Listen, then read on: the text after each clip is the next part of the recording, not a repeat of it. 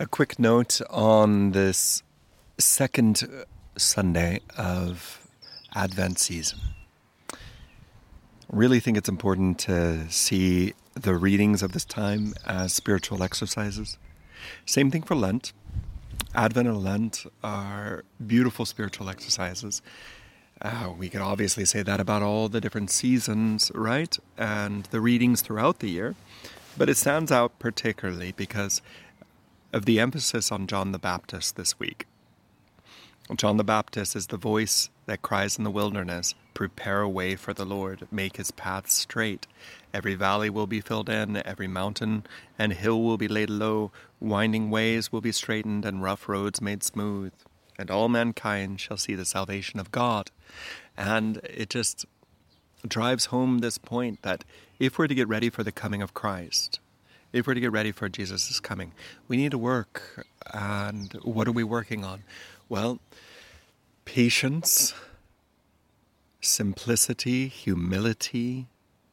We need to work on love, kindness, yes, but especially this patient forbearance that allows us to have love and truth united in our heart, so that whether or not we agree or disagree or whatever we may do, in the end, we are united in the body of Christ and we are walking forward.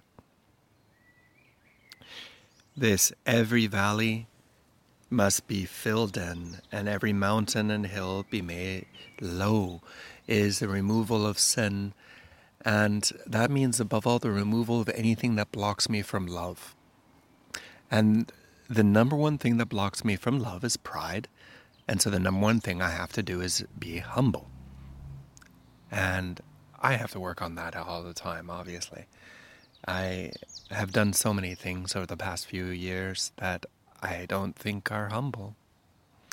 And I repent. I'm sorry for that. But in the end, I really see that what we need today is to get ready for his coming, the day of Christ, as it says in the second reading, when we will reach the perfect goodness which Christ Jesus produces in us for the glory and praise of God. That we need to have joy in the gospel, for Christ is resurrected.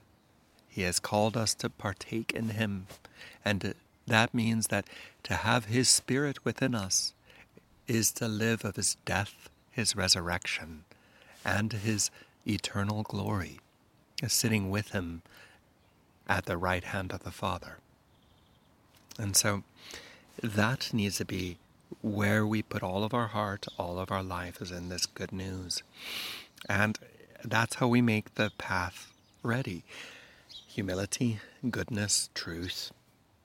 This desire to follow Christ and be united with him. This desire to adore, to pray, to lay our lives down at his feet. That has to take first. And if we want to get ready for Christmas, let it be such. Let us begin. Let us take away all pride, all selfishness. Let us take away all sin of the flesh, the wrath that comes from this world. Let us take away all that leads into puffing ourselves up according to our own ideas of what we should be.